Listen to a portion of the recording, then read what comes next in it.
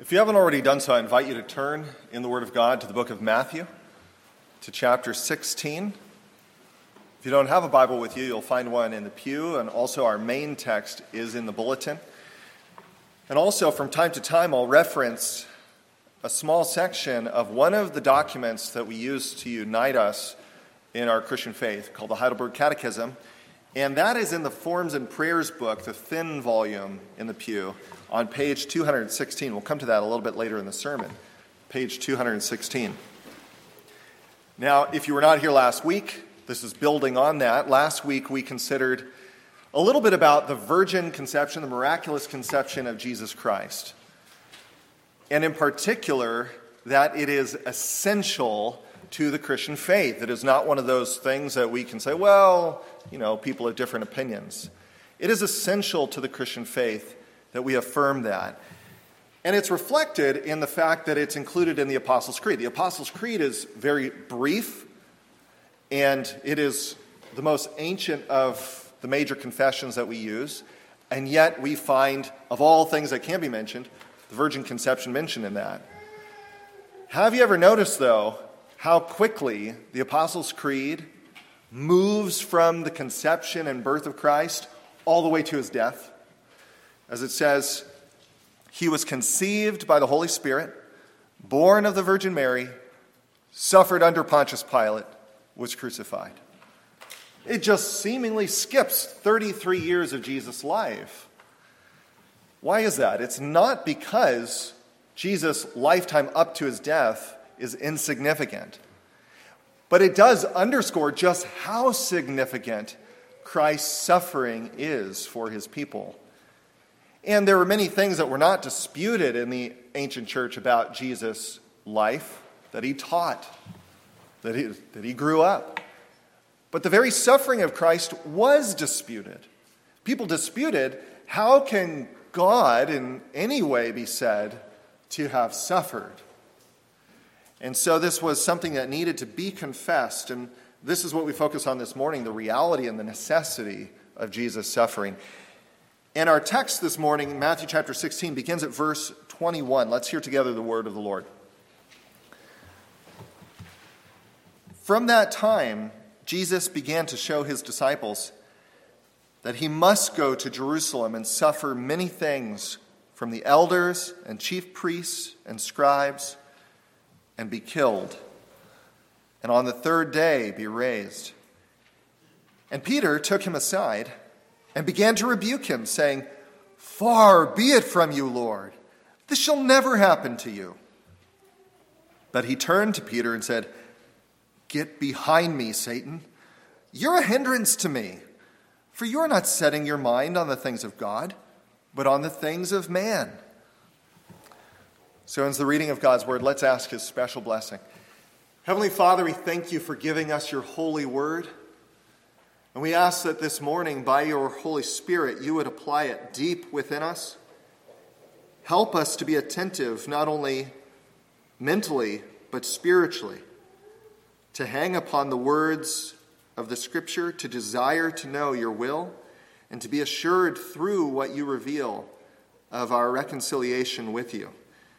We ask these things in order that you would be glorified and your people blessed and the world helped. For in Jesus' name we pray. Amen. There are some things which need no long explanation. One of them is this, that suffering is a part of life as we know it, from the cradle to the grave. Every one of us could provide so many stories, beginning at some of your earliest memories. As I've spoken with people to ask them what are some of their earliest memories of suffering, they bring up things like the passing of a pet when they were 3 or 4 years old. One boy who was helping his dad clean the parakeet cage, and the parakeet got out, and within 20 yards, a cat got it. And the boy is not only thinking, it's not just the suffering of the bird, it's the boy who loved that bird and then feels this guilt. This is a broken world, and suffering is very much a part of it. If you think about it, nearly every decision is in some way designed to alleviate or to avoid suffering. What do you want to eat for dinner tonight? but somewhere at the bottom of that is a desire to escape hunger or to escape dissatisfaction as you try to make the right choice about what you're going to eat. We fear suffering, the desire for rest in order to avoid fatigue, another form of suffering. All of the suffering that we find associated with work, and yet for most people it's considered even greater suffering not to work. And so we labor to avoid the pain of want, the pain of boredom, of aimlessness. Think of all the suffering involved in relationships. But then how much do we do to escape the suffering of not having relationships? To avoid loneliness. We have an overwhelming desire at times for intimacy and to be understood. Whole industries exist to alleviate, to minimize suffering. And yet, none of those industries and all the natural wisdom of human beings can get to the root. If you can't identify and deal with the very root of this suffering, where does it come from, why is it here, then you can never actually remove it. You can just mask some of the symptoms some of the time. What is the root? We don't know it by nature. All of science cannot tell us where all of this suffering came from, not with the kind of authority that the Scripture gives us, but God has revealed it. He has revealed it in the Word. We receive it by faith. The Holy Spirit then impresses it upon us and confirms it in our experience. It's captured in many simple sentences in the Scriptures. The wages of sin is death. From the time of sin, the Bible describes how there would be thorns and thistles, a picture of all of the pain that grows up alongside of things which originally would have not been toil, but simply good. Adam's work is afflicted. Child rearing is afflicted. The root is sin. Scripture elsewhere summarizes it, Romans chapter 8, that all creation now groans. If you don't understand the root, you can't deal with it. But that raises a different question. Why does Jesus suffer? He himself is without sin. And at times, it runs contrary to our expectations of who God is, that he really would suffer. What does that mean? Can he actually experience things in the way that we do? And so this is what the Spirit lays before us this morning. He invites us, he provides you in his providence an opportunity to ponder the reality and the necessity of Jesus' suffering. No matter how familiar it is, this is one of the touchstones of all of Christian doctrine.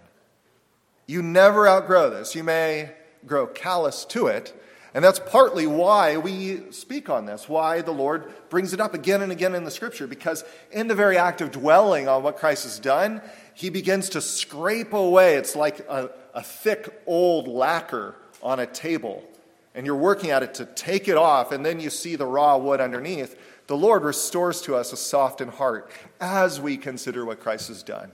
So even at the outset of this sermon, if you feel a kind of almost guilt or even an indifference about how little you are moved at the thought of Christ's sufferings, may his Holy Spirit work in us even as we consider. Now, the way that we're going to approach this passage is under two main headings. I'll announce each of them as we come to them. But the first is simply this. Consider with me the reality and the scope of Jesus' suffering. The reality and the scope of his suffering. In fact, look with me at verse 21 of our passage. From that time, Jesus began to show his disciples that he must go to Jerusalem and suffer many things from the elders and chief priests and scribes and be killed and on the third day be raised. Focus especially on the phrase, suffer many things. The term here, suffer, the Greek term, it's good that it's translated as suffer, but it literally means simply to experience something, to have a personal experience that is your own. But almost always when it's used, both in the Bible and outside in other Greek writings, it has bad connotations. If you're to look at the way this word is used throughout the New Testament, the things that you'd see make your blood run cold. It's used of the experience of the boy who is possessed by a demon and he's thrown into a fire, and then he's thrown into water to drown him. Anyone who's been burned, anyone who has come close to drowning. This is suffering. This is the word that's used concerning a woman who had a seeming lifetime of botched medical procedures. It's a word used of extreme mental and emotional anguish. And it says of Jesus that he would suffer many things. Naturally, the disciples recoil at this, just as on one level you recoil at the idea of anyone you love suffering. But then especially when their hopes are in Jesus, that he is the deliverer. They are scared of this, even as Peter is trying to rebuke him. Now, there's an added layer to this in verse 16. In verse 16, they have just identified who Jesus really is when Peter says, "You are the Christ, the Son of the living God." You are the Christ. And it's at that moment Jesus begins to reveal to them all the suffering that's going to come upon him. And so, of course, they do not like this idea. Why must you now suffer? But there is a fact that has to be appreciated here. When you say, why must you now suffer? Because Jesus is going to suffer many things. The fact is that he had already been suffering. From the time of Jesus' conception, according to his true human nature, Jesus was always suffering. The miseries of life in this world, fallen as it is, and then special things providentially that were his case in particular. He dealt with, we have to imagine, all the common sicknesses, discomforts of an infant's life, a toddler's life, scrapes and bruises. He was born to a particularly poor family, and all that comes with that in the ancient world. And then on top of it, he was exposed his whole life to some of the extremes of humanity. For instance, he knew biting hunger. It's one of the major understatements of the Gospels when it says, after he had fasted 40 days, and then he hungered. 40 days without food. What must he have felt? And then burning thirst. The psalmist, in a prophecy concerning Christ, speaks about the cross, that Jesus' tongue is clinging to his mouth. And from the cross he says, I thirst. Jesus experienced the full range of bodily discomforts, but not only bodily, also emotionally, mentally. Being a true human being means that he wasn't just a shell. He had a true human will, heart, mind. How have you felt if you have experienced any kind of rejection? Especially when you feel that you were the innocent party. And maybe you've been betrayed not just by one friend, but a whole group of people turns on you. Jesus went through that over and over throughout his life. His own family, it says, mocked and ridiculed him. And so he has not just the burden of being excluded, he has the anguish of being taken as somebody who is opposed to God when he's very much for the Lord. His whole life he is suffering these things. As it says in Isaiah, he was a man of sorrows, acquainted with grief. The story of Jesus, when he looks upon Jerusalem, and it says that he is weeping and saying, Jerusalem, O Jerusalem, would that I could gather you as a hen under my wings. Jesus had more love than anybody for others, and so to look upon the suffering of the world must mean that he felt more anguish all his life. But now Jesus says he's going to Jerusalem and that he's going to suffer from the scribes and the Pharisees, even worse things, to the point of being killed. I don't intend to belabor this. On some level, I know that almost everybody, even non-Christians, are familiar with the story of the crucifixion. I don't need to give very gory descriptions. It's enough to say that when the Romans flogged a person, it was not uncommon for the ribs to show. And the acacia crown that he was made to wear had thorns that long, and then it says they hit him with sticks. Imagine don't imagine, but just understand, if you saw a member of this church innocently dragged out into a crowd and had that on their head and was hit with sticks, this is what Christ was suffering. And that's just outwardly. Inwardly, we can't even begin to imagine, because the things that made him sweat blood had to do with the weight that was going to be laid upon him by his own Father. What was the agony when he says, "My Father, why have you forsaken me?" And so he experienced pain of every kind, suffering of every kind. I don't think that anyone will ever know the measure of what he suffered. We'll have a kind of perfect knowledge in heaven, but perfect does not mean comprehensive. It only means that it will be sufficient to satisfy what is needful. How can we possibly know the sufferings of one who fulfilled the prophecy that says that he would drink to the dregs? That's the lingering sediment at the bottom of a cup. He would drink to the dregs the cup of the wine of the wrath of God. And yet Scripture describes those who perish apart from the Lord as never satisfying that requirement.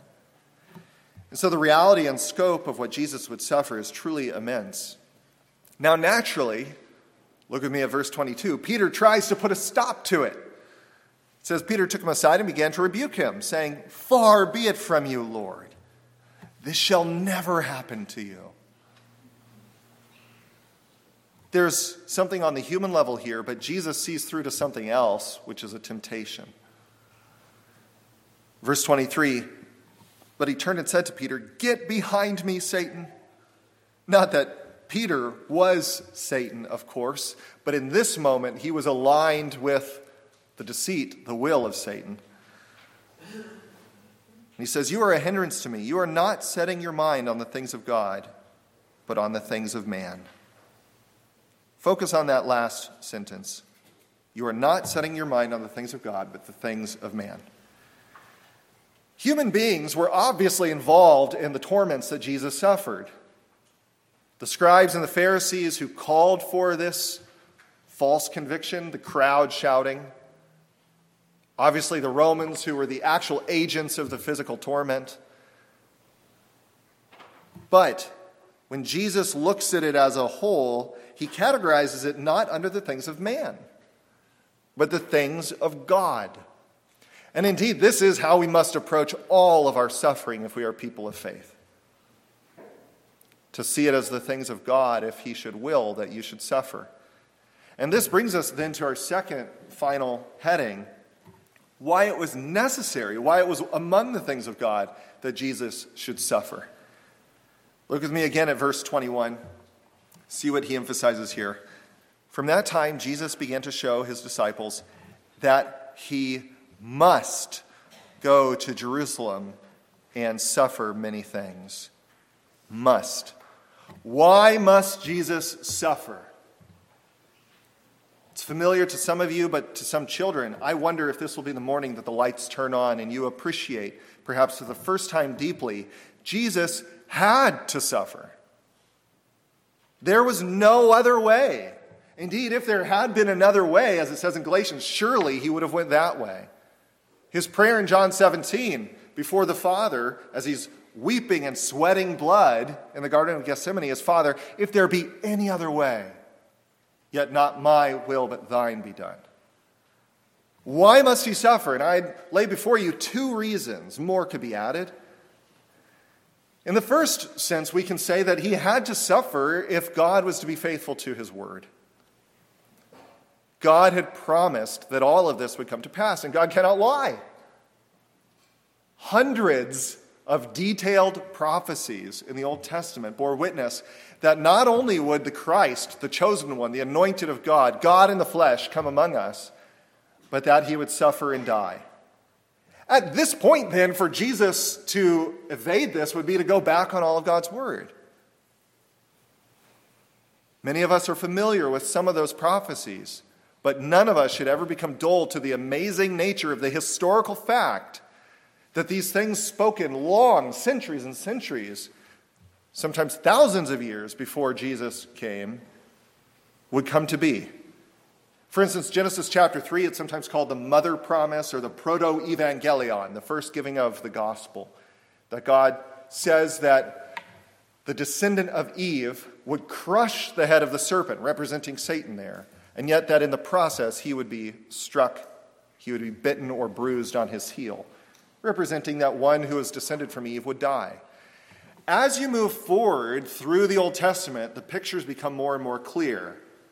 In the time of Abraham, Abraham is told to offer up his son Isaac, and you may recall that in order to deliver the child of the promise, representing not so much Jesus, but representing the church, the children of the promise, in order to deliver the child of the promise, this beloved of the Father, God had to provide a substitute. And so there's this ram caught in a thicket by thorns all on its head.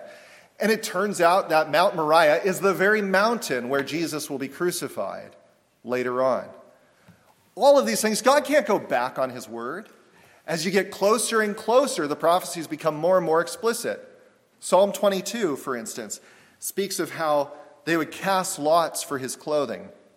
The details are all consistent with crucifixion, which wasn't even a thing at the time when Psalm 22 was written. For instance, it describes cardiac rupture, bones disjointed but not broken. Verse 16, a company of evildoers encircles me. They have pierced my hands and my feet.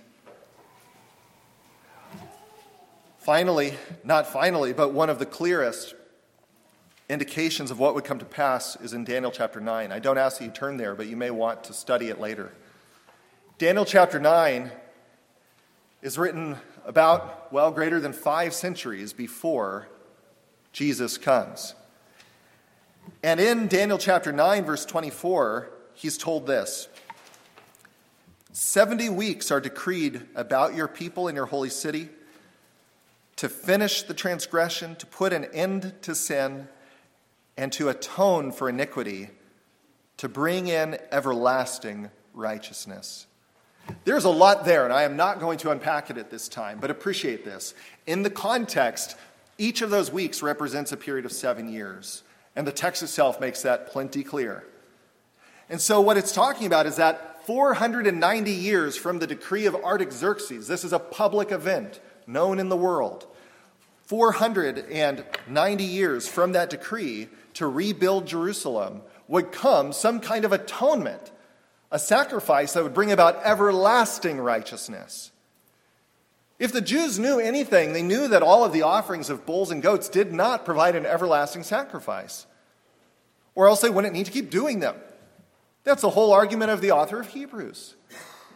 And like clockwork, because God has his own clock of redemption, 490 years following that is when Christ is crucified. Jesus cannot go back on his own word to his people. He told them he would come, and he came. But he told them he would suffer. And that leads to a second reason why he had to suffer, even what it speaks of there, to atone for our guilt before God. Appreciate again, brothers and sisters, no one made God do it. He was not morally obligated to provide this atonement. He would not be a bad God or a less good God if he had not chosen to redeem anyone, any more than he is a bad God or a less good God for not providing atonement for the angels. God is a just God, a holy God. And yet you in particular, if your faith is in Jesus Christ, will not perish eternally because he was willing to suffer. Maybe you've wondered something. I have certainly wondered this. When I think about the crucifixion of Jesus, when you think about what was going on inwardly, spiritually, as God laid his wrath upon his Son, have you ever wondered, do my sins actually deserve that? Am I that guilty? We can judge by our intuition, which the Bible warns us is terribly flawed. The heart is deceitful and wicked above all things, and we have a reason for bias, don't we? We are sinners, and we're the offending party, and in our fallen state, we have hardly a taste of holiness.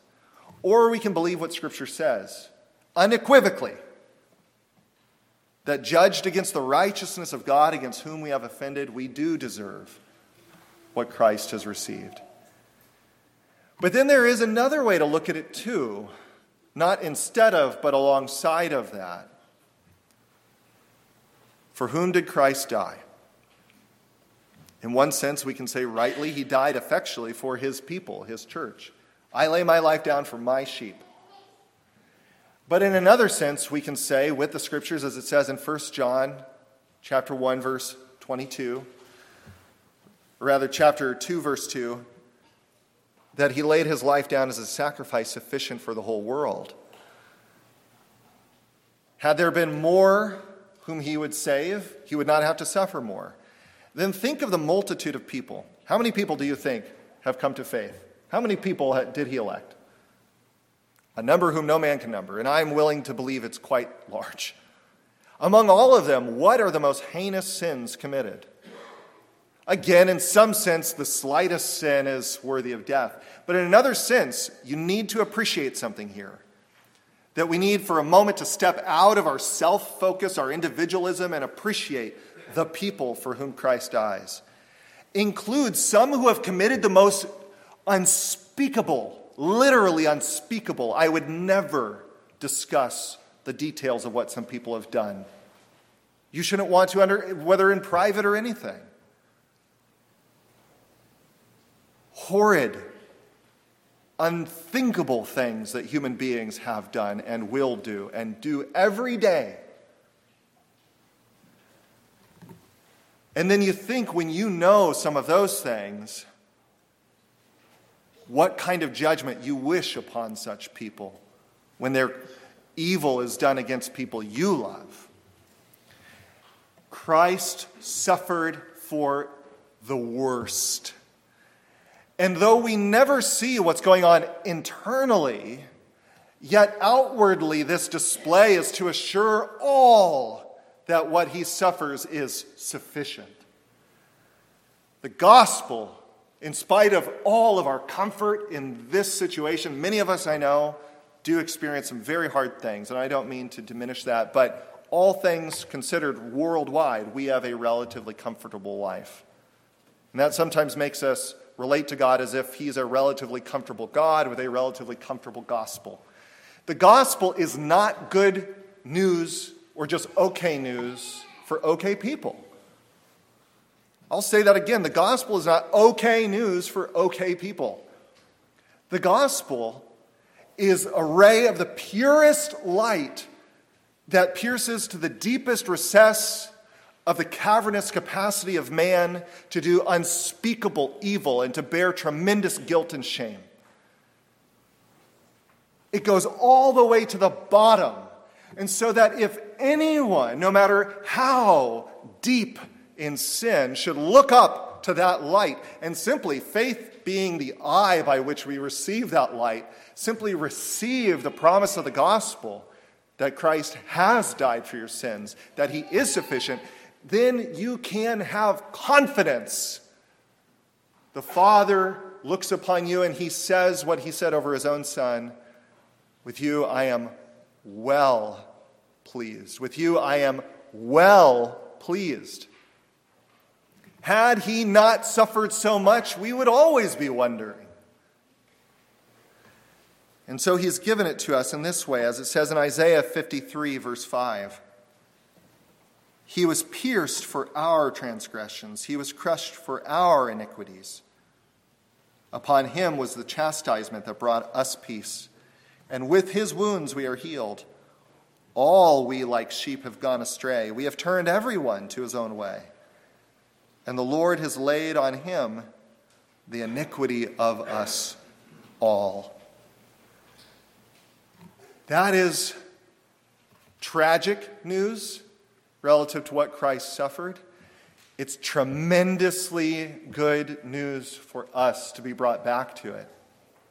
I can't think of a more clear summary of our faith in this respect than what our catechism says. I mentioned earlier, page 216 in the Forms and Prayers book, Question and answer 37 describes it this way. During his whole life on earth, but especially at the end, Christ sustained in body and soul the wrath of God against the sin of the whole human race. This he did in order that by his suffering as the only atoning sacrifice, he might deliver us, body and soul, from eternal condemnation and gain for us God's grace, righteousness, and eternal life. That is truly good news. It still doesn't address one question, though, and I bring this before you by way of conclusion. There's one question we haven't touched on, and it's not the intention of this sermon to deal with it in any kind of detail. But it's the question, if we have been forgiven, if those who trust him have been forgiven, why must we continue to suffer many things? Is it not the fact? And sometimes you are tempted to wonder that. Lord, if you love me, if you've forgiven me, why do I endure the things I do? And if you don't feel that way right now, you probably will eventually. This is the homework you do before the test, to think through this. And again, it's not the purpose of this sermon to answer all of those questions, but only to draw your attention back to Matthew 16. Certainly, Jesus saw, didn't he, the expression of suffering on his disciples' face as they hear that he is going to die. Certainly, Jesus could hear with his ears the anxiety and the fear in the voice of Peter. Just as the Lord knows exactly what is going on in your heart.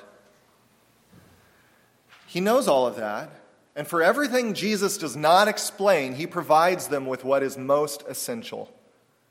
He provides them first with this assurance that he knows their suffering. And what comfort that would have brought to the apostles as they go through all that was to come to them. As you move through the book of Acts, it's just a series of persecution for them. And yet it says that they were able to rejoice then, having been counted worthy to suffer for him who suffered for them.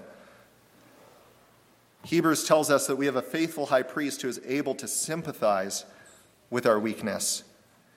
If I had greater faith, it would be easier to believe that God knows what we're going through. He is God. He has infinite knowledge. He doesn't have to take on our flesh to know exactly what we experience because he created our synapses and our soul. And yet my faith is weak. And it is a great comfort in times when you are feeling crushed or so angry at your circumstances to be able to remember Christ in the garden sweating blood. To know he knows just as a human knows what I am going through and more. And God, who knows us better than we know ourselves, knows we need that. And Jesus provides that. And then he provides one other thing. Verse 16, he provides the knowledge of who he is. The Christ, the Son of God. And he tells Peter, flesh and blood has not revealed that to you, but my Father in heaven. That's what gives us assurance concerning what he says will happen. On the third day I will be raised. Which means that there is an end to our suffering. We know the root is sin, but we also know the solution. The solution, long term, is resurrection as a consequence of Christ atoning for us. So there is a solution. May the Lord then use that in us even as we minister this comfort to others. 1 Corinthians says we comfort others with the comfort whereby we have been comforted in all our sufferings with Christ. May God help us to do that. I told you at the beginning, I'll say it again. We all know that suffering is a part of this life. There's no point in pretending that we can evade it. Technology, medicine, it helps. God's merciful. But real comfort is in knowing that we belong to Christ and that he has suffered for us.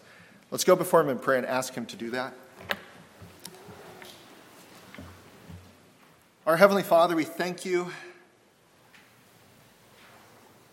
for bringing up through your word and through the catechism, through the wisdom of your church to highlight these most essential things, for bringing up those things that sometimes we would rather not discuss, but which turn out to be, through your grace, exactly what we need to consider.